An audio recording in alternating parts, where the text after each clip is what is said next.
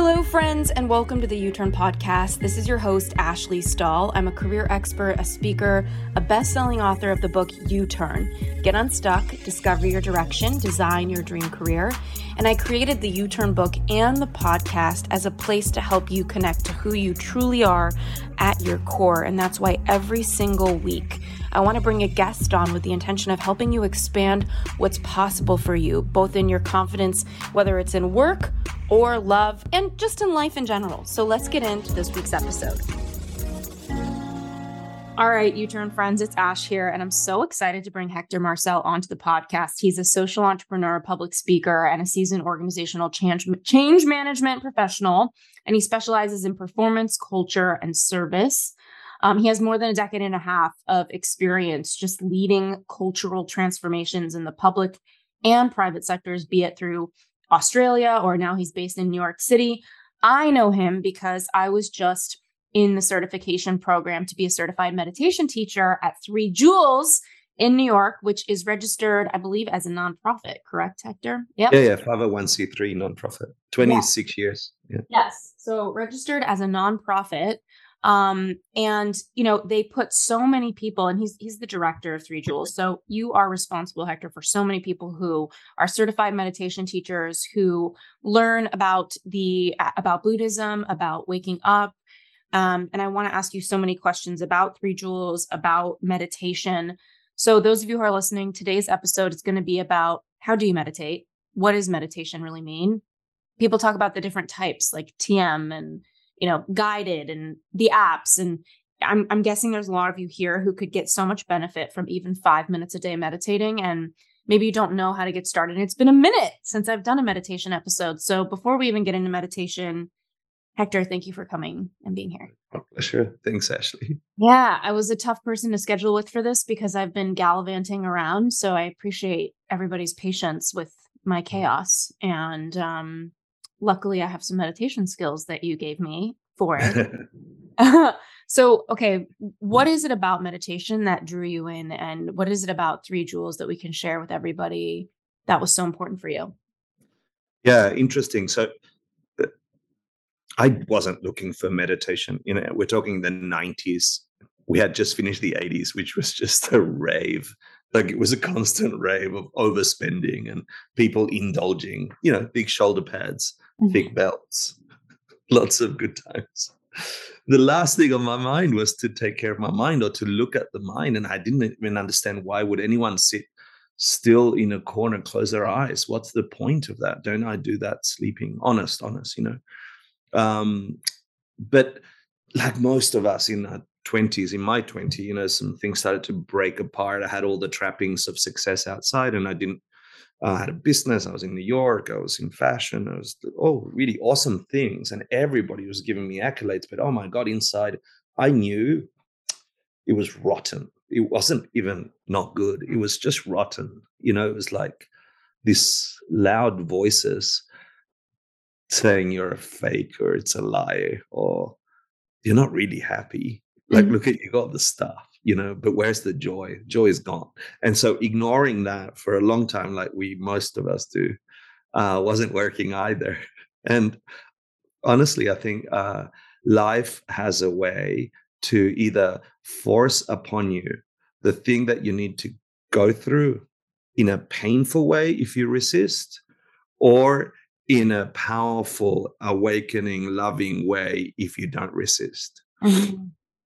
I resisted, I resisted. And so for me, it was a fight and I just got lucky. I bumped into a monk and they challenged me to tame my mind. And I said, of course I can do it. It's my mind.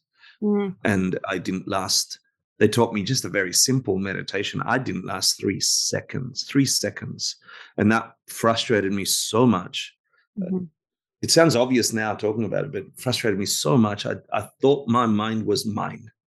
I thought I could find it. It was mine. I owned it. It's my mind. I mean, just the name of it, my mind. And the fact that something else was controlling my way of being, my attention, just lit me up inside with anger at first and kind of stubbornness. Like, I'm going to find you, you bastard. Who are you? And then, the painful process of taming the mind began. It was, I mean, it's not like this, it's Yeah. like, Yeah. It's interesting because I feel like, people whose minds are busy, they probably think like just sitting in silence is just gonna be a noisy ass time, sitting with their mind. yeah, yeah. And I don't know who said the quote, like, "Rule your mind or it will rule you." But it feels so poignant here, and I know for me, I've turned to therapy and seminars and all of these different things that are kind of talk driven and processing driven. And it's just translates into more words. So, what is it about the silence, or what is your take on guided meditation for like when do people turn? Like, let's say it's a shelf of options. When do people turn to a guided meditation versus the silence, and how do they even get started? Yeah, good, good, good. So, first of all, I want to say whatever the hell anybody listening to this thinks meditation is, it's either just a part of it or not at all. Mm, You know, even for me, whenever we say meditation, if we're not clear on what we're talking about, all of a sudden I've got this stupid picture of me in a monk as a monk in a cave having to be so still that nothing moves me, and then I get terrible news and I'm unaffected, and that's not meditation, although meditation can be described that way. So I'm going to propose an idea that meditation is really the agency we bring to our minds, holding our attention by our choice on an object of meditation, on a thing to pay attention to. It doesn't have to be a physical object, it can be a mental object, right? Can you hone in your attention like a laser beam? At the moment, it's a bright light. You see everything. Well, can you pinpoint one thing, put your attention on that thing, and sustain it for just a couple of minutes? So it's not blanking out, it's not thinking of nothing, it's not ruminating, it's not going through sensations. Many of the guided meditations move us through visualizations, and it's easy for the distracted mind to get lost in all the visualizations.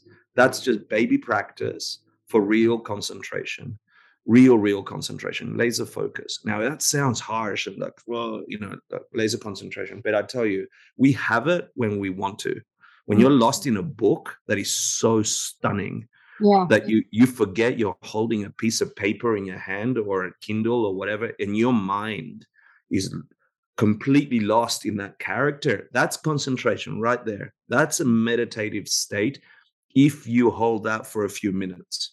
Mm, And then the teachings of meditation, and I've come at it through many different ways, but I've devoted myself to the Tibetan Buddhist methods because they've got so much literature and practice, and they seem to have had results. mm, Yeah, it's not just blah blah. yeah. So from that lens, I can talk about the training of the mind as meditation. Meditation, that state of connectedness, bright awareness, clarity, focus, doesn't happen just because you wish it. Nothing happens just because you wish it. You have to work your ass at it. And how do you work it? It's counterintuitive, right? You first of all have to do all the things that will bring your mind to attention. And you're going to have to go through the desert of I've got no attention to understand how to develop attention. Mm, And that then begins the journey of I've built the tool, meditation, the laser beam that focuses my attention sweetly. That can take months, yeah, mhm.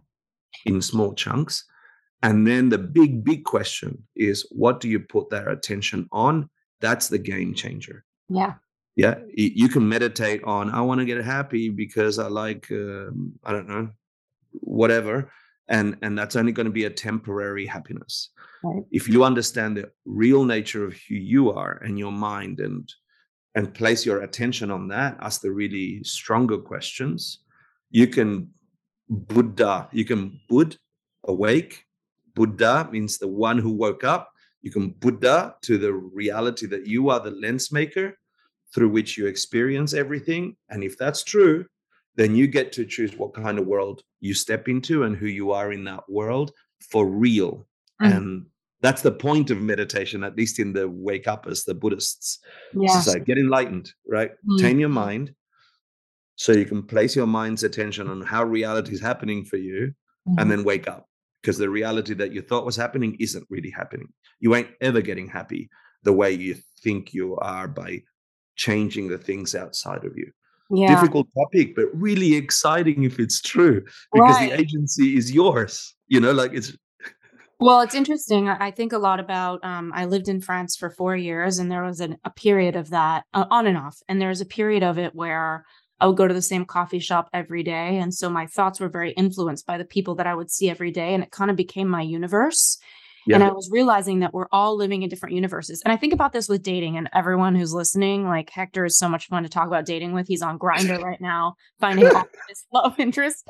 And in the meditation class we're just hearing about, it's the best. But I even dating, it's like choosing a life partner. I kind of see each person like a universe, and they have their own likes and interests, and little planet that you get to be on. And sometimes choosing a life partner is kind of like choosing what universe you want to live on with someone. And I think we're doing that in our mind. And so whenever I want to change my universe, my go-to has been kind of changing who I'm around, or having new conversations, new information, new creativity, new thoughts. But to think about meditation as kind of the opposite. It's like you don't need to go anywhere or be with anyone or take in anything. If anything, it's just a process of removal and silence and focus. So on a scientific level, and I love that I can ask you this and know that you have so many answers. What is even going on in our brains? What is going on when we meditate? And do we get those benefits through guided meditation at all? Like, can you talk a little bit about, yeah. for everyone who's maybe debating on if they should start? Hey, U-Turners, this episode is sponsored in part by our friends over at Organifi. My absolute favorite product has got to be their chocolate and their vanilla protein powder. Due to my diagnosis of Lyme disease, I'm really careful with what I put in my body on an ongoing basis, and I smiled from ear to ear when my doctor read the ingredients on the back of their powder and gave it a thumbs up. They're gluten-free, soy-free, dairy-free, vegan, almost no sugar. It's kind of perplexing that it actually is something at all. Their chocolate protein powder I love to put with nut milk, cashew butter, and frozen blueberries, while their vanilla is so good with peanut butter, frozen strawberries, and nut milk. This smoothie is my fix when I'm hungry anytime or when I just have a sweet tooth. Just so good. I mean, here's the thing. It's tempting to turn to that second or third cup of coffee, but the truth of the matter is that caffeine can only do so much. At some point, we need to look at the root cause of our fatigue, and it turns out the two main factors in low energy are chronic stress and lack of nutrition. Organifi's clean, organic superfood blends address these problems with adaptogenic herbs and mushrooms to help you balance your cortisol levels associated with stress, and they make it easier with 1 scoop of protein powder to add so many more nutrients into your day. If you'd like to grab yourself some protein powder, or really any of their incredible products, just head on over to Organifi.com/U-turn. That's Organifi.com/YOUTURN, and make sure you use the code U-turn at checkout for 20% off. Yeah, of course. My recommendation, 100%, everyone should start, but don't start as if you're taking a pill and it's going to do something to you. Start like an experiment. Make this the unique bliss experiment of your life, where secretly you sit in a corner on a chair, on the floor, whatever the hell you want to do, and just try the techniques of meditation. And there are techniques, okay? So it's not just wandering mind or trying to empty your mind. I'll ask you about those too after this. Yeah. But so definitely everyone should try. What's going on physiologically? It's interesting because such a Western question, right? After being immersed in Eastern philosophy for 23 years, I don't even give a rat's about what's going on in the brain. I really don't. But a bunch of chemicals are going on from the brain. A bunch of neurons are firing in the same way that you just described that coffee shop. You walk into that coffee shop, and you now have a bias to feel that same way you were feeling there before last time you were there, and next time you go you're going to have that bias. And so the more you go to that coffee shop, the more that identity fires in your brain, and you identify with that state of being, which has a bunch of emotions and feelings and chemicals going off. But the chemicals themselves aren't the thing making you feel that way. It was the thing pre the chemical. The neurons firing, sure, it's just an evidence of what's going on in consciousness, not in brain. Meat, brain, consciousness, not meat, right? So there's a very big difference between awareness, consciousness, which is non-physical, and physical, which is brain. Brain to me is the map of where your consciousness has been, and the neurons firing together and locking together, giving us a bias to return to that state over and over, is just the evidence of the power of our minds, not our brains. Brains are the map of the power of our minds. I know it sounds weird, but I've done enough study to feel very confident around that Eastern philosophy, right?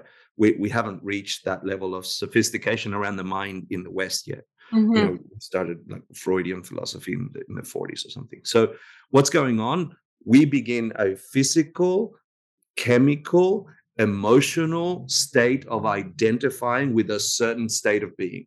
Yeah. And Mm-hmm. by repetition, we habituate that state of being, like you going into the coffee shop. Now, the meditators of the past says, well, that's awesome that that's happening out of all the possible states of being. And I love that you said like dating is like going to a new universe, right? Because you really are. However, I want to tell you about InterestNet in a second. However, in meditation, you get infinite choices of who to date with your mind with. Okay, in on Grinder, I get the shitty choice of New York gays. Right, it's sometimes a little annoying, but but like, sorry, New York gays, but like I go to a different place and a different kind of person appears, and I have to contend with the limitation of that person's universe in meditation. And this is what's stunning about the Buddhists. They've developed techniques where you choose the most amplified, grandiose, extraordinary Ashley you Mm-hmm. would like to date. You're no Mm-hmm. longer dependent on anyone else. What's an Ashley void of any afflictive state of mind ever? Like no depression, no sadness, no melancholy. Like, is it possible for that mind to not have that anymore? And the answer is yes, it is. And there's reasons and debates. And if that's possible, that's good, a good beginning. Then what would be the ultimate Ashley? What would she feel like inside? What's the most heightened state of love that you can experience? Insight you can experience, wisdom you can experience, compassion you can experience. What turns your heart on fire, that fire is radiating from every pore of your skin, bright love red towards anything that you meet? And so Buddhists create that image of the future Ashley, and they sit there and meditate on that. That becomes your object of meditation. And gradually your mind begins to fire as if that's true. Mm-hmm. And then our behavior follows. I love this so much. And I love that you've asked us in class when we were getting certified about, and those of you who are looking into this, Three Jewels, they have an online feature. So if you want to get certified in meditation, you could go to their website. And since it's a nonprofit, you get to feel good that you're donating to something beautiful. But, my experience is that, the mind wants to move around. And I remember when you asked us to do research looking at the prefrontal cortex and the area of your brain that is responsible for decision making and has gray matter. And there is some research that I read, and you're going to kill me because I don't, well, you're not, because you meditate too much to kill anyone, but I don't remember my source. But I And kill do. my mental afflictions, though. Yeah. Yeah, exactly. But I remember reading that in studies where there were, all these women meditating, their brain, their prefrontal cortex had enhanced gray matter that matched the quality of gray matter of a brain that was only 25 years old when they were 50 years old. So looking at the research that your actual decision making and it's interesting because when I think of a 25-year-old, I don't think of good decision making. I do think of a younger brain. You've been So on my grinder. Yeah. yeah. I would love to be a fly on your or maybe I don't know. I don't know if I well, so I think Sorry. about this research. You also shared some corporate research. And I would love to hear that. And I also heard you say that our eye only sees 0.0035% of the electromagnetic field. Can you explain what that really means? Yeah, absolutely. Yeah. We have such limited filters. Mhm. Yeah. The experience, get this, if you get anything, okay, fact, the human brain is not seeing whatever the hell we are seeing. Yeah. The brain cannot see a computer, a phone, or whatever you're looking at right now. The brain can only receive data, right? On and off data. What's making the interpretation inside the darkness of our skull is consciousness and habit once we understand it. The eye alone, just one of the filters that we are using to find out what's out there beyond our skin, right? That can only capture 0.0035% of all visible light between ultraviolet and UV, right? So all of existing light that's measurable, the human eyeball can only capture 0.0035%.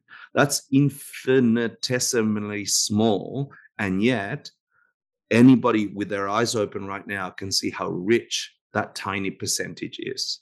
Right. Everything around you, like everything you capture through your eyeball, is stunning as a human. The range of colors, the shapes, the everything, right? Texture. Colors and shapes, colors and shapes, colors and shapes. And they have so much meaning for us, but the eyeball doesn't ascribe the meaning. Mm. The eyeball doesn't give the feeling. The eyeball barely sends it to the brain. And the brain is not sitting there going, now I'm going to have all these feelings. Yes, chemicals go off when we have feelings, but the Eastern philosophical approach, and that's why meditation says, if you look into what's giving you the feeling in response to this tiny sliver of reality, because if what we're seeing is 0.0035%, what is really out there is extraordinary. It's Mm-hmm. beyond, it's divine. You know, Mm-hmm. you want to talk about, religious texts meeting heaven and gods, and it's people that might have seen 0.004% or something, through Right. their meditation eye. Right. That's what's And so profound to me is how much we're not seeing. And it's like, if our eye can only see less than 1% of the light and shapes and all of the things that are in front of it, who are we to draw conclusions about what is? we're for sure mistaken, Yeah. right? We're for sure mistaken. Yeah. Our And senses are so limited. yeah. And yet they function. So it's not to say, because then, new Buddhists or new wake upists start freaking out going, oh, nothing is real. Like, that's not true. There is real. I can slap you on the face and you will feel it. Right. Like we are living in reality, albeit a tiny, tiny portion of what is real. We humans get the privilege to spend time in that tiny corner of the universe. But the universe and all the sentient life in that universe perceive a kaleidoscope of goodness, a kaleidoscope of experience for which we are stuck in a tiny corner because we have eyeballs. Yeah. Yeah. We're In limited. meditation, you don't need eyeballs. Okay. Right. And this is what's stunning. In the Heart Sutra, you go, no eye, no ear, no nose, no tongue, no body, and no forms or sounds or smells or tastes or touches or mental workings at all. It's saying, shut down the windows for which the mind thinks reality exists. If you close your eyes, you stop the bias of 0.0035%, and you're going to get to the interpreter of the visuals, Mm-hmm. because that's more important than the visuals. The visuals is a tiny portion, but who's making meaning? Consciousness. So shut the eyes. That's why we close our eyes in meditation. Stay still. Don't let your body have too many sensations. Yeah. So Mm-hmm. what then the mind interpreting the sensations becomes the object of your attention. The real Ashley, the Mm-hmm. one interpreting ear, nose, tongue, like all the senses. Who is she? The Mm-hmm. one making all these decisions. So that you get to the monkey mind, right? You shut the windows of awareness, nothing to see, nothing to taste, nothing to smell. You sit very still in meditation. And initially, Ashley goes crazy. The monkey awareness goes crazy. She's like, but I've got nothing to look at. Who am I? I've got nothing to hear and interpret. Who am I? Right. And that discomfort is just the early stages of you dismantling our own suffering industrial complex, right? Which is our own mind struggling to get attached to things that are not the things that make us happy. Yeah. Hey, U-Turners, this episode is sponsored in part by our friends over at Cured Nutrition. We all know that a complete night of sleep is essential to optimize our wellness and our general well-being. Cured's Sleep Bundle, which combines their best-selling Zen and most potent CBN, is the answer to guaranteeing that you get that full night of sleep every single night. Zen is a blend of functional mushrooms, adaptogens, and full-spectrum cannabinoids. Some people just can't fall asleep. Other people can't stay asleep. And then there's those that fall asleep and stay asleep, but still struggle to spend enough time in each sleep stage. No matter what's keeping you from your truest rest and restoration, this sleep bundle is such a solution. Think of it as a 1-2 punch for a body and brain reset. When it starts to kick in, I notice every inch of my body soften into a deeper state of relaxation, as if I'm laying beneath the comfort of a weighted blanket.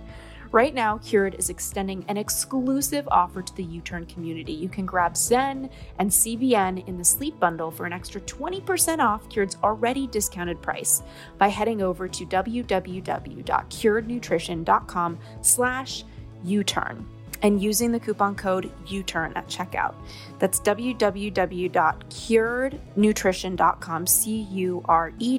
nutrition.com/YOUTURN, and the coupon code U-Turn at checkout to save an additional 20% off. To improve your life, you need to improve your sleep. Now let's get back to this week's episode.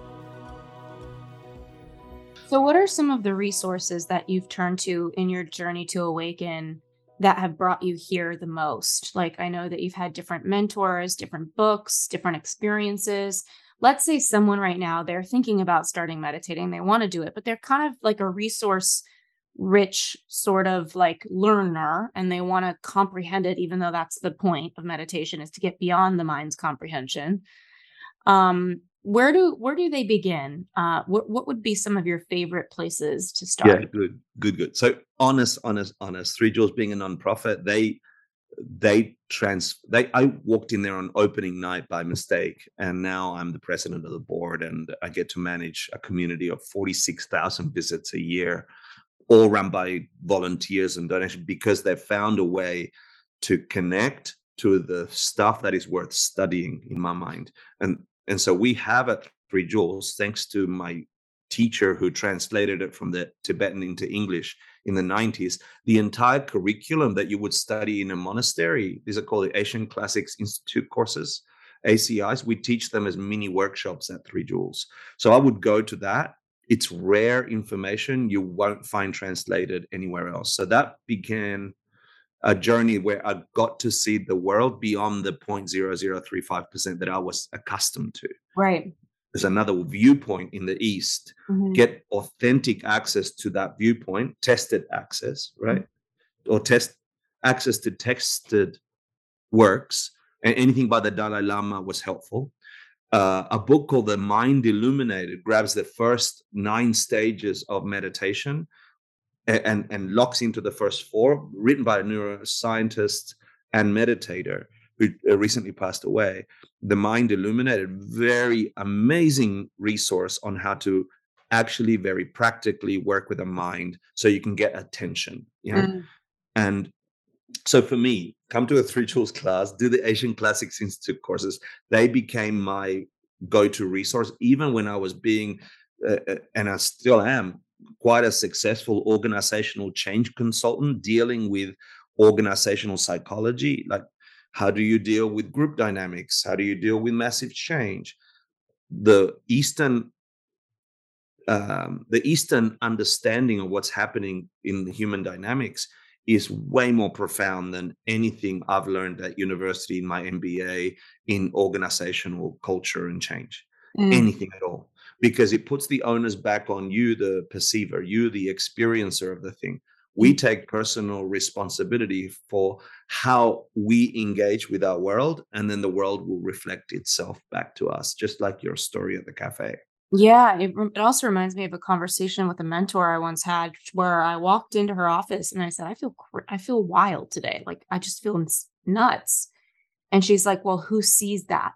Who's witnessing your wildness?" And I was like, "I don't know." She's like, "You have an awareness behind it that's watching it. And that's what tells me that you're not wild. You're not nuts, because there's something deeper witnessing all of it. And I guess she, I remember thinking, wow, she really has a point. If I was really nuts, I wouldn't even be attuned for all the Good. happening to me.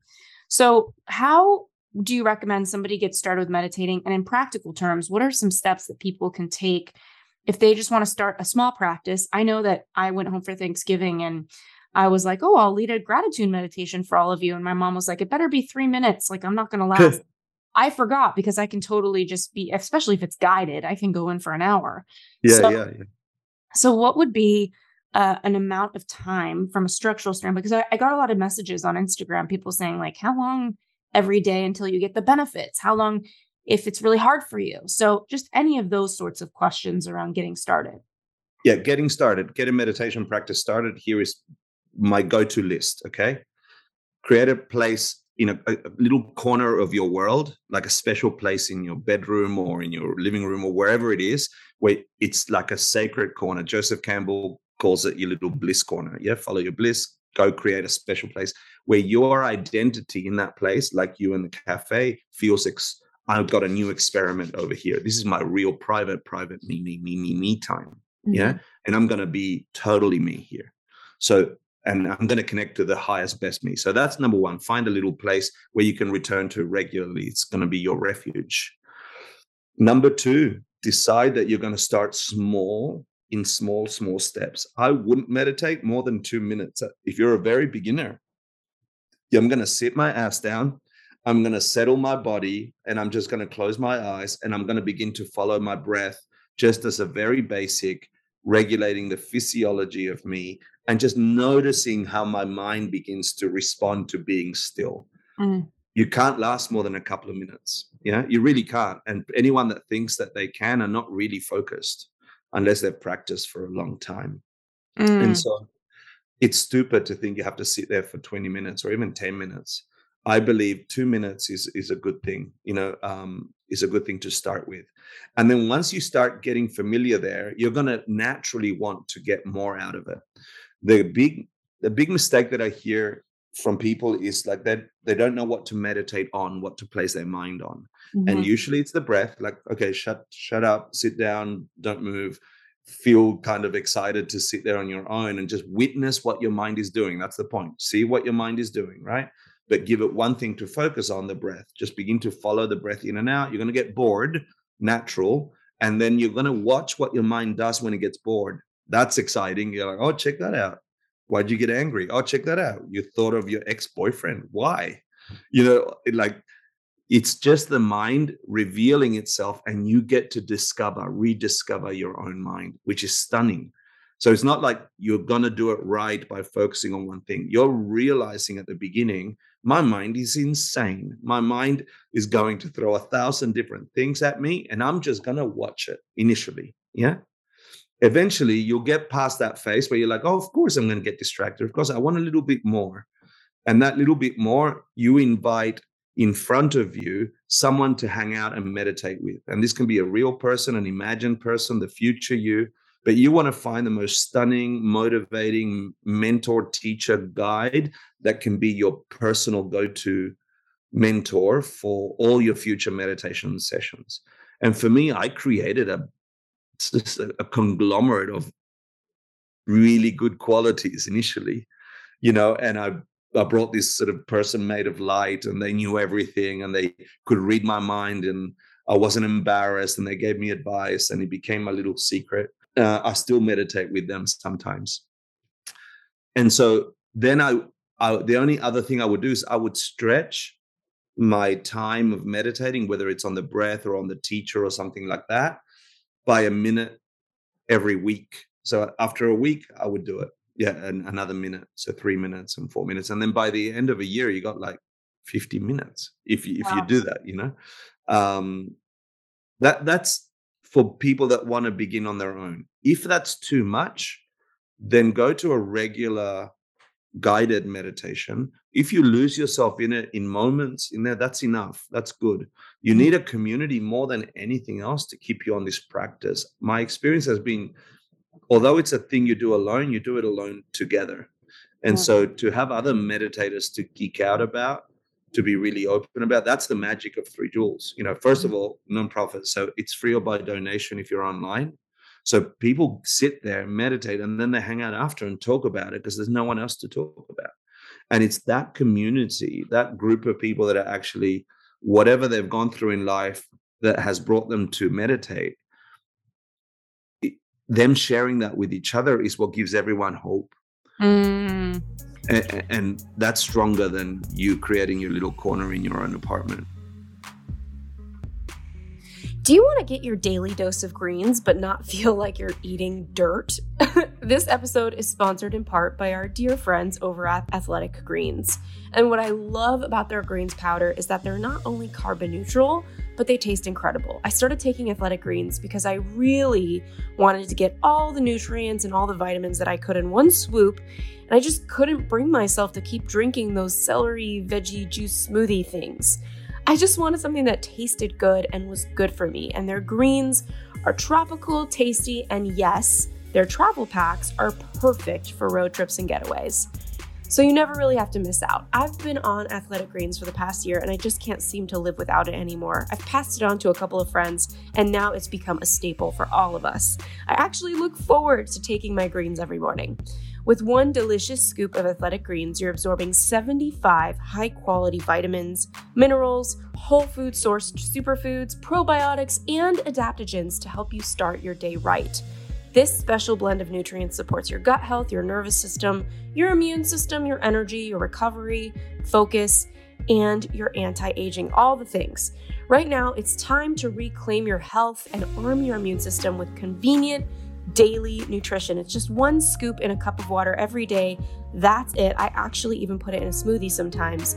To make it easy, head on over to athleticgreens.com/U-turn and you're going to get a free 1-year supply of immune supporting vitamin D and 5 free travel packs with your first purchase. All you have to do is head to athleticgreens.com/U-turn to take ownership over your health and pick up the ultimate daily nutritional insurance. Now let's get back to this week's episode. I want to ask you about what happens. So let's say that, Sally is listening right now and she wants to start meditating and she's going to do her 2 minutes. She's going to focus on her breath. One thing I love that you did in class was you talk about like the cold air coming in when you breathe in and the hot air going out and just focusing on the tip of your nose. That's meditation. And just, if you could just be with that even a minute or two. What happens when people say, oh, my thoughts are everywhere. Like I can't even sit with this, like, or do I need a mantra or, I can't focus on my breath for more than 20 seconds. What would your feedback be for them about those thoughts and what do they do with them? Yeah. So the point, one of the ways we go through the initial stages of meditation is becoming very aware how distracted our minds are. Okay. It's more than we think. Yeah. Even we want to come to meditation to calm our minds. Once we start meditating, we realize, I'm crazier than I thought I was. Like my mind is way more wild and untamed than I thought it was. So whatever object you choose, let's say the breath, right? You can go into infinite detail into what is the breath. Is it your whole chest rising and falling? Is it the air moving in and out of your nostrils? Is it your belly expanding, contracting? It can be any of those points of focus, but the game is nothing to do with the breath.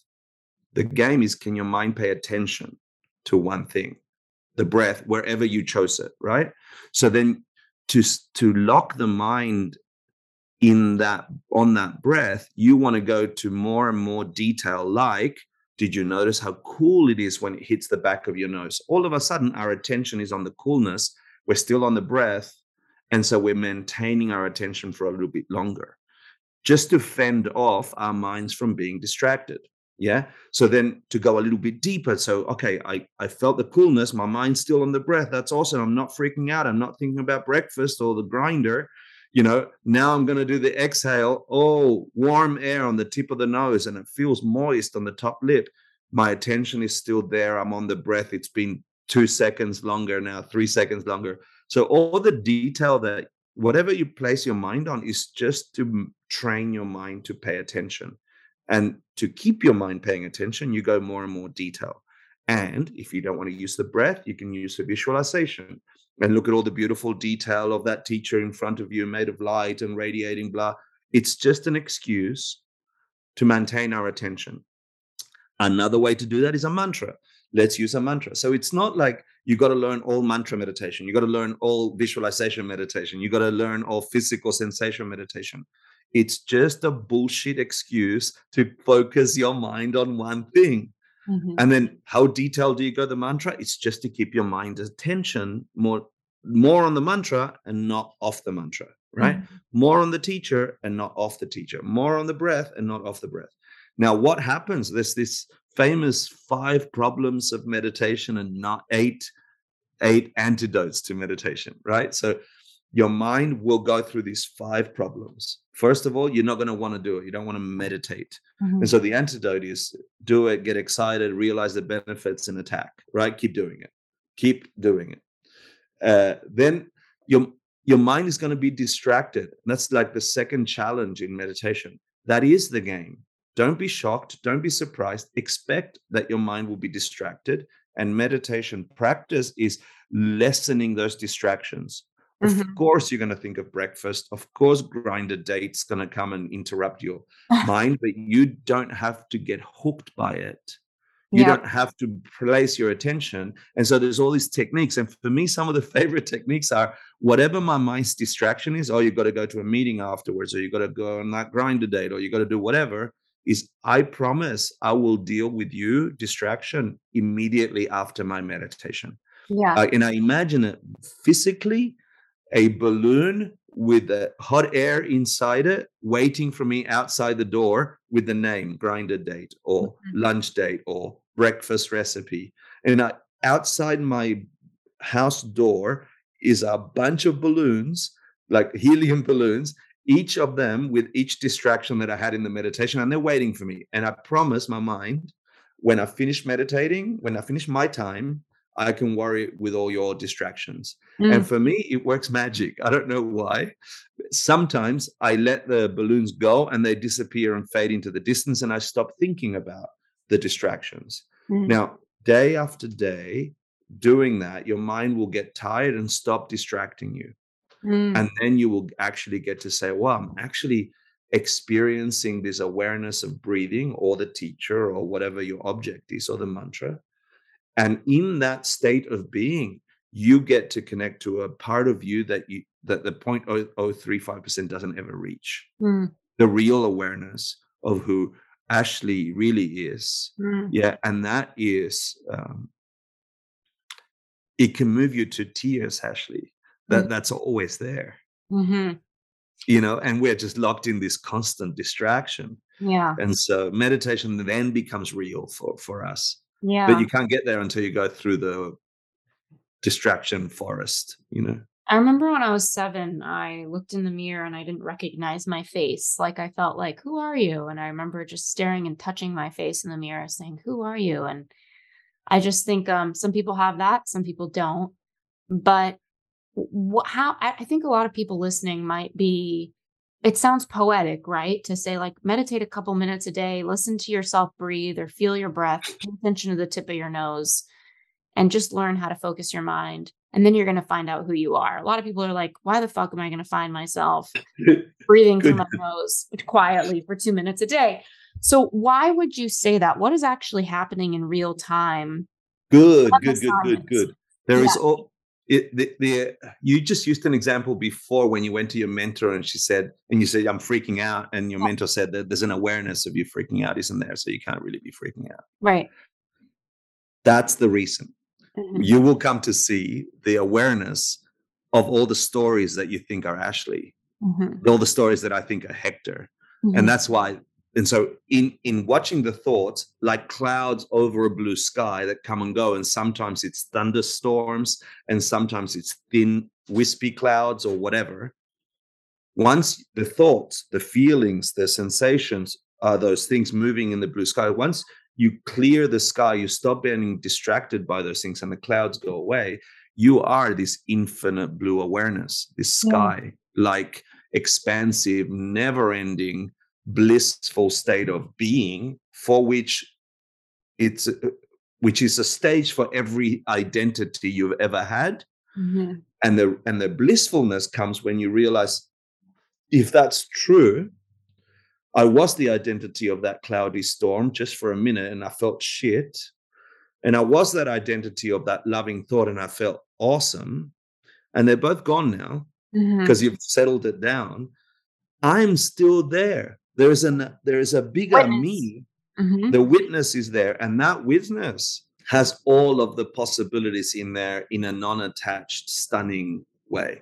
Mm-hmm. I love that you said non-attached, because I think that, also really interesting in, not to go dark on all of you listening, but I remember my first experience of death was in, outside. I don't know if my grandparents had died. So yeah, I think it was my first experience was a kid in high school named Victor. I rode the school bus with him, not high school, middle school, and he committed suicide. He drove off of Malibu Canyon. And I remember I didn't have the news until the next day. And I noticed that he wasn't on the bus because we used to sit close to each other. And I remember having a really fun day, the day that he committed suicide, and not knowing that he committed suicide. So the next day when I found the information and my mind took in that information, it was like this weird feeling of like, how could I have had such a great day yesterday when he wasn't on this planet? And the only difference between yesterday and today was my awareness that he had died. And it was really sad. And I did feel the grief and the pain. Can you talk a little bit about death, and, the mind and how it can move past information like that? I love that story, Ashley. And thank you, Victor, for inviting us to talk about it. So Yeah. you'll notice that what I've been describing as meditation is leaning into the discomfort of being aware of the distraction and just leaning in. Don't run away. Lean in, keep doing it. Don't give up, keep doing it. Lean into the distraction, right?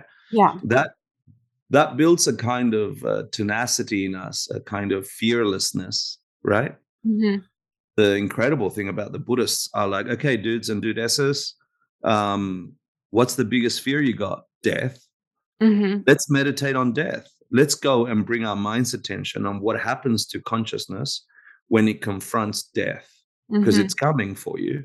And so, we did this death meditation in our teacher training, right? So there's 3 big contemplations about the reality of impermanence. Like everyone's going to die. Nobody knows exactly when, but the only thing left in consciousness is the experience you built out through your precious life. So what are you putting in your mind? Yeah. Are you loving or are you hating? Well, it's just like food, right? It's like, are we eating a lot of sugar and getting headaches and not being able to think and be creative? Which, who am I to talk? I love sugar, but it's the same thing with our mind. Are we feeding it different thoughts? I mean, we have like a NASDAQ ticker just going through our mind, and behind it, or it's like clouds in the sky. It's like we are the sky and there's these clouds going through. And and who are you identifying with, you see? And so they go and deconstruct death completely. My experience has been I was a much better agent for those people that are sick and dying when my mind was clear and after having had the wisdom that comes from meditating. And study, not just meditating and study. And that's why I recommend go and take the online classes at 3 Jewels. They're extraordinary. You won't find them in many places around the world. Yeah, I was going to say to everyone listening too, like even just signing up for their email list is so great because you just find out about new classes. And that's what I also wanted to ask you about, Hector, was Dharma. A lot of people talk about meditation as a vehicle to their purpose, their calling, who they are. What is it that you can share with everyone to support them as they maybe step into this 2-minute a day situation of meditating, to start getting closer to their Dharma as well? Because a lot of people, I think right now, especially in the wake of the pandemic, are getting this rush of like anxiety and mental health challenges. And I know that throughout COVID, a lot of people were in fight or flight. We're like handling things and making sure our kids get care and Our mind doesn't have time to go sit in how it's actually feeling, because it's in the frenetic energy of the day-to-day and handling. And I think now with COVID, not behind us, but kind of with us in a different way, it's almost like we're all taking a breath of fresh air and all of these mental health things are coming, and it's hard for people to feel a sense of purpose in their work, in their day. So can we talk a little bit about what does Dharma mean to you, and how can people start to get closer to their Dharma through meditation Yeah. in general? It's fun. The origin of the word dharma comes from the Sanskrit root dur, which means to hold up a essence, right? So everything is a dharma. Like the way you walk around the world is a dharma. The way you identify is a dharma. But the highest dharma, the dharma that is encompassing everything, at least from the Buddhist perspective, Buddha Dharma perspective, is that everything in our experience of being is transformable. Mm-hmm. And that's the emptiness of things, right? Things don't have a nature like we think they do. The sadness and the fight or flight that we had through COVID doesn't have to stay. It won't stay. It's Mm-hmm. impermanent too.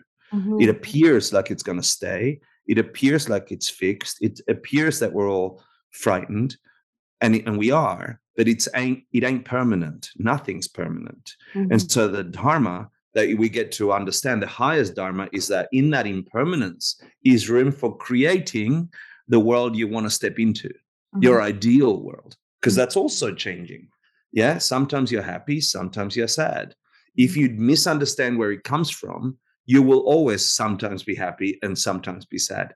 If you understand what caused it, which is your mind, right? That therefore meditation, then you have way more agency to put in your mind what you want your mind to put out tomorrow and tomorrow and tomorrow, regardless pandemic, regardless people sick and dying, regardless boyfriend, no boyfriend, regardless Grindr or Tinder, your mind will be in this pristine state regardless. Yeah. And so the highest dharma anybody could have is the study of how our minds create that. And that's really all Buddhist philosophical books are about. And all the practices are ways to get our mind to realize you are fabricating your experience, even though it doesn't feel like I'm fabricating fight or flight right now, that it's beyond me. Your mind is still the creator of that experience. It will pass. Once it passes, you got agency to make it whatever you want. Yeah. Mm-hmm. Even as it's passing. And so that's why meditation is actually the flight simulator for much of the healing that we need to do.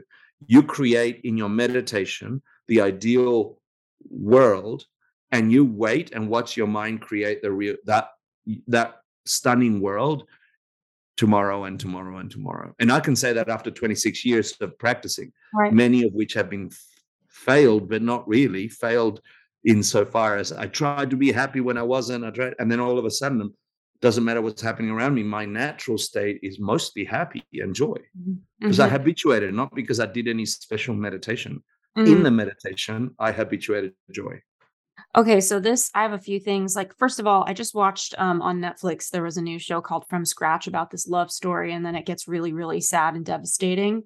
And I was thinking at the end of this series that I couldn't stop watching how powerful it is that I can watch a story that isn't my life, that isn't even real, and I can be devastated. And I want to talk to you, for people as we wrap up around meditation.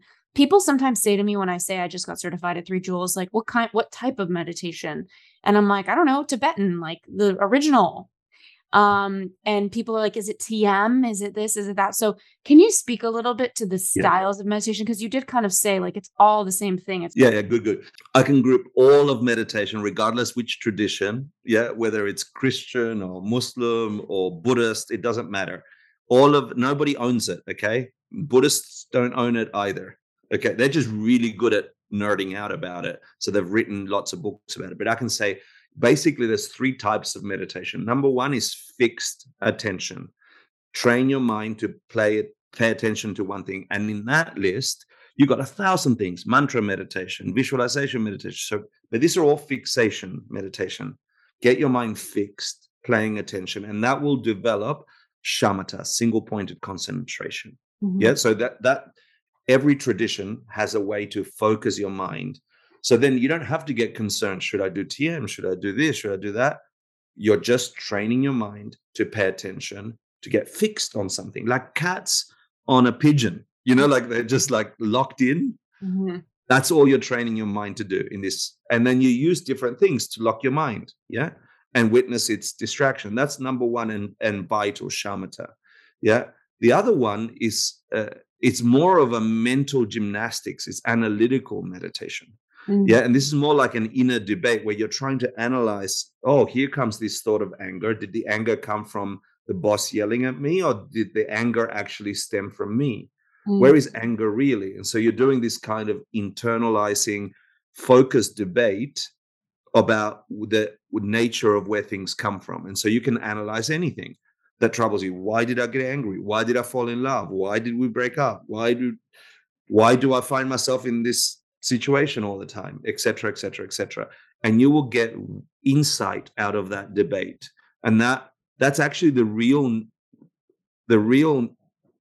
meaning of the word vipassana, right? It means insight. Your mind will come to insight. So you'll sit there and go, why do I always get angry with this shitty boss? It's the boss. The boss it is. And then you look at, but their wife doesn't get angry with them. So it can't be them. It's got to be me. Damn it. You just got some insight. Yeah, you just woke up a little, Buddha a little. So that's a second type of meditation, analytical meditation. That's more busy. That's really good for Western minds because we love being busy and thinking through things. But what happens is after you get to an aha moment, oh shit, it was me, it wasn't the boss. If you've trained in your first fixed meditation, if you can focus your mind, then you want to stay on that vipassana, that realization. You want to sit there and go, oh my God, what does that mean that it's me? Anger was in me. Well, but isn't that a lot of thoughts? That's the problem is people are like, oh, meditation is you got to put your thoughts away, but then analytical. So for those of you listening and taking notes, there's fixed meditation, which is focusing on one thing, which is what we've been kind of advocating for with the structure. Then there's analytical meditation, which is kind of like ping pong. You're going back and forth about something that you have a question about, which is quite powerful. If you think about your career or something, I actually found that in the certification to be the most challenging for me because I'm still learning fixed meditation. I'm still figuring out, it's like I coach entrepreneurs sometimes and they're like, how do we do group programs? I'm like, first, let's figure out how to get one client, then we'll get you a group. So it's the same thing with meditation. How do we be fixed? And then how do we be analytical? Excellent. Yeah. And then there's the third kind, right? The third kind is review. It's not really a meditation. It's just a way to memorize stuff, It's just more of an exercise. And that you'll go through a sequence or you'll go through a list and you just try and memorize it because it will serve you in your analytical meditation. But analytical meditation by itself will just bring you to an insight. And unless you can focus, you can't expand that insight. Okay. So that's how they connect. We're good at analyzing right now, but we are bad at staying fixed on the conclusion of the analysis. Yeah. And that's why we need fixation meditation. And so most of the internet meditations, visualizations, etc., are just guiding us to focus on love.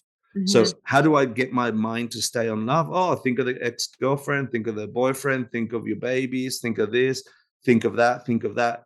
Those thoughts are just to trigger love. You're still fixed on love. Yeah. If the teacher knows what they're doing. Yeah. If not, they just copied some other bullshit guided meditation and they're just talking at you. Yeah. That's not meditation. People talking at you is not meditation. Yeah. Your mind focused is meditation. Got it. Okay. And then a couple rapid fire questions. Yep.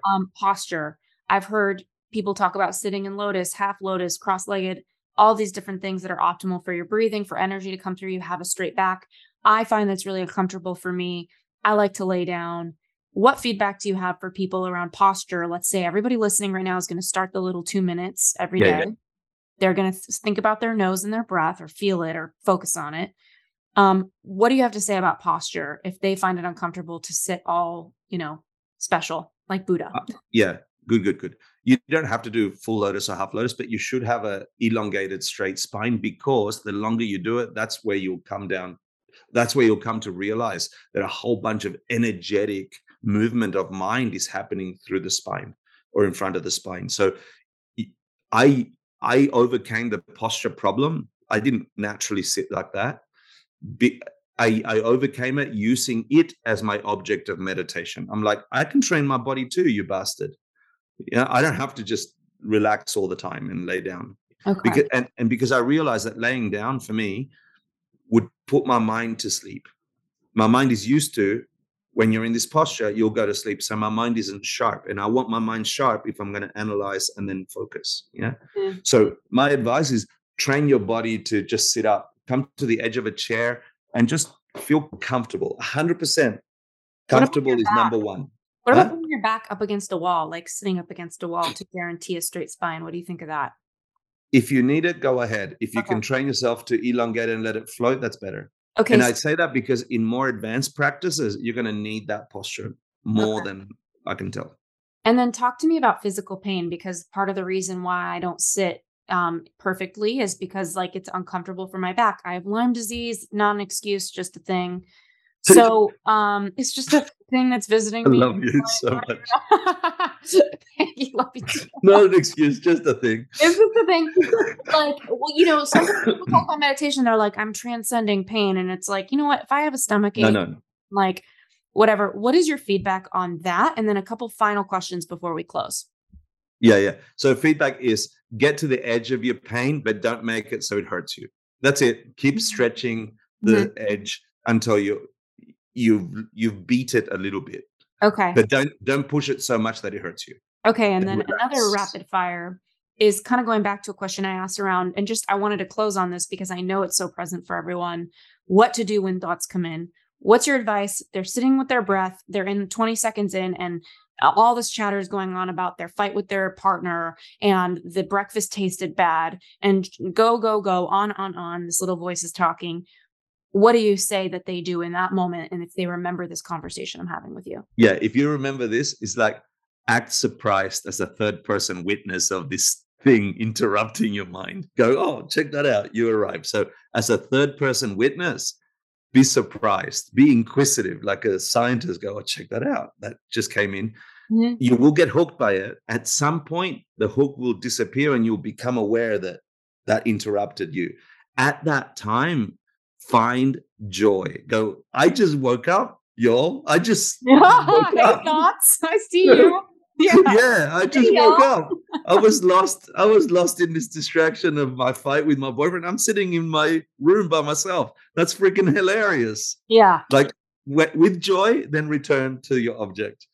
Okay. Don't give them the attention they are begging for. Okay. And then my final question is, it's kind of a interesting way for me to leave things here before I ask you about 3 Jewels even more. But I've done magic mushrooms, and it was an experience that I've never had before, and one of the most profound portals that I've ever been taken through. And I've read the research and the studies, and it looks like your brain and all these neural pathways open from the mushrooms, and I find it to be a very intellectual drug. I don't know how people I know party with it and go out to a party on mushrooms. I'd be crying on the floor with my journal. Yeah. But I used it as a vehicle for creativity. I felt really safe taking the mushrooms. No expert here, but I have asked people who meditate, and they've told me that the psilocybin in the mushrooms, and those of you who are curious, I think there's a new documentary called Fantastic Fungi on Netflix. Yeah. It talks a lot about psilocybin and mushrooms, but a lot of meditators who have been at it for years tell me that they can have a similar experience and go to a similar portal of awareness without the mushrooms. To me, that sounds wild, because where these mushrooms took me, I mean, truly, as a human being in 35 years of this life, I have never mentally gone to a place like that with the amount of information I access through my brain. So can you tell me, like, what the fuck is going on? Yeah, You good. yourself into that. And then I want to ask you about 3 Jewels. Simple answer, okay? I think any substances that force a mental experience like the one you just described is still showing you the power of your mind, okay? The substance might have created the vehicle for which your mind still did the thing. And so I can say, hand on heart, also did mushrooms when I was younger, etc. My first Buddhist teacher challenged me to try and generate that experience without the substances, because I would have way more agency if I knew I owned the experience. And I tried for a couple of years. And once I had an experience that was even more profound than the one I had on hallucinogenics, then that was a game changer for me. Then I actually took vows not to take any substances because I knew my mind could do it. But the substance taking and all my early years of drug work gave me a window on what was possible in my mind. Without that, I don't think I would have been able to reference the incredible thing that happened in my meditation. But I can tell you, personal experience, the experience in meditation was bigger than the mushroom experience and more stable. There wasn't a come down. Right. And finally, there wasn't an excuse in my mind that said, I need an external something for my mind to do this thing. Mhm. That is the most profound thing about meditating and reaching those states. Your mind can do it with or without mushrooms. Your Mhm. mind can do it. And once you know that without needing the crutch of external things, you're home free, I think. You're Yeah. like, oh, my mind is the creator of all experience. Mhm. Everything's made up. You might as well put some good shit in there and think some fun things, if you're in charge of Exactly. it. Make it a good party. Okay, so closing out this conversation, which I want to have you send us one of your favorite meditations you've done for us to put on the podcast, because I was thinking Sure. ever since this course to start putting Monday meditations out on the show. But I saw research that over 14% of Americans have meditated at least once. And Pew did a study that says it could be as high as 40% of adults meditating at least once a week, which is really hard to see. And in the CDC, they talk about, 14% of adults say that they've meditated in the past year, and these benefits, improving anxiety levels, improving insomnia issues. It can reduce the risk of being hospitalized for coronary disease by 87%. Yeah. There's a project on meditation. So statistics never stop. Where can everybody find you and keep learning from you? And, after they subscribe to the newsletter for 3 Jewels to start getting info on the classes, where else can people go to keep learning? Yeah, sure. Fantastic. So 3jewels.org, we have way too many courses to last you a decade. Yeah. Free or by donation classes. And if you want to support like that community, we got over 50 teachers teaching stuff that I was able to teach them. My teacher gave me 20 something years of knowledge in the Tibetan Buddhist tradition. And so I'm very well grounded in that tradition. And I'm fighting desperately to not let it become dogma and become actual lived experience in the modern day. So that's the nuance here at 3 Jewels. Don't go, don't go to some monastic thing and think that you have to be a monk or a nun. You got it. Your mind exists right here, right now. You can work with it and have the most extraordinary experience of being, which is always accessible, like the blue sky behind the thoughts, right? Mhm. I would say follow me on IG because I'm forever posting latest things and retreats and the rest. So Wake Upist is Mhm. my handle at Wake Upist.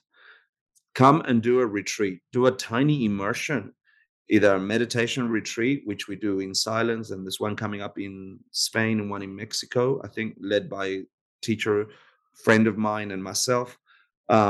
Or come and take a class or a course at 3 Jewels, a Dharma class called the Asian Classics Institute courses. Mhm. There's nothing, any book by the Dalai Lama would help you. Mhm. Thank you But so much. yeah, above all of that, like hang out in community of like-minded people. You become that. I go back to your story about the cafe. And Mhm. I'm going to actually finish. You say every person you meet there is like a little world. I know that from Grinder, right? Oh my God, Yep. have I been through universes in the last week? No, I'm intergalactic, y'all. No. um, what we orbit around, we become. Mhm. Okay. And in the Hindu stories, there's this idea of Indra's net. I don't know if you've heard of this. And Indra's net is all existing living beings as diamonds in cross sections of our lines of living, right? And so you imagine this infinite net, and every time there's a cross, there's a diamond that perfectly reflects every other diamond on that net. Yeah. So your experience of being is uniquely yours, but in it is reflected everyone else's experience of everyone else in it. And Mm. so get yourself in community with like-minded people. You Mm. want to orbit goodness, hang around goodness. You want to be stressed, go and keep hanging around stress Yeah. of your own mind. Yeah. Yeah. Yeah, it's like we are the sky and our thoughts are just weather coming through. And I'm so excited we had this conversation and excited for people to check out 3 Jewels. excited. I'm a certified meditation teacher very soon. Don't really know. I think what I'm going to do with it is put meditations out on this show. So those of you listening, get ready, help you with Good. mindfulness so that you can kind of put on those training wheels before you go into silence beast mode. Thank you again for coming on. What a pleasure. Yeah, thank you for having me. Thank you so much for tuning into the U-Turn podcast. And thank you again so much for our sponsors. We are here because of you. And to our listeners, thank you for checking out our sponsors. We always pick people and brands that we trust and we believe in. And just for listening to the show, writing your reviews on the Apple app, and just being willing to make your own U-turns. We'll see you next week.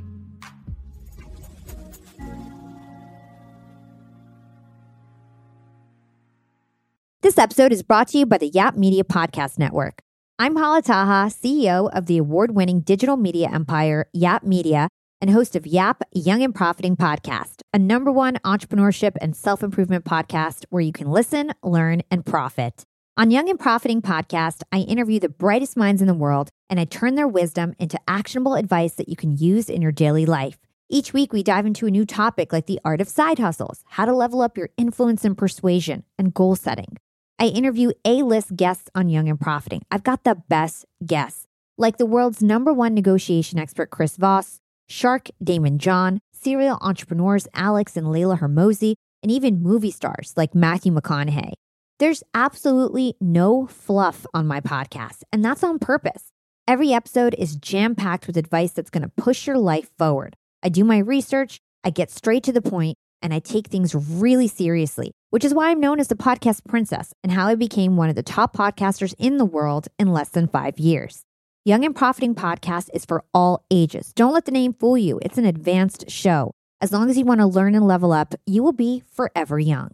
So join podcast royalty and subscribe to Young and Profiting Podcast, or YAP, like it's often called by my YAP fam, on Apple, Spotify, CastBox, or wherever you listen to your podcasts.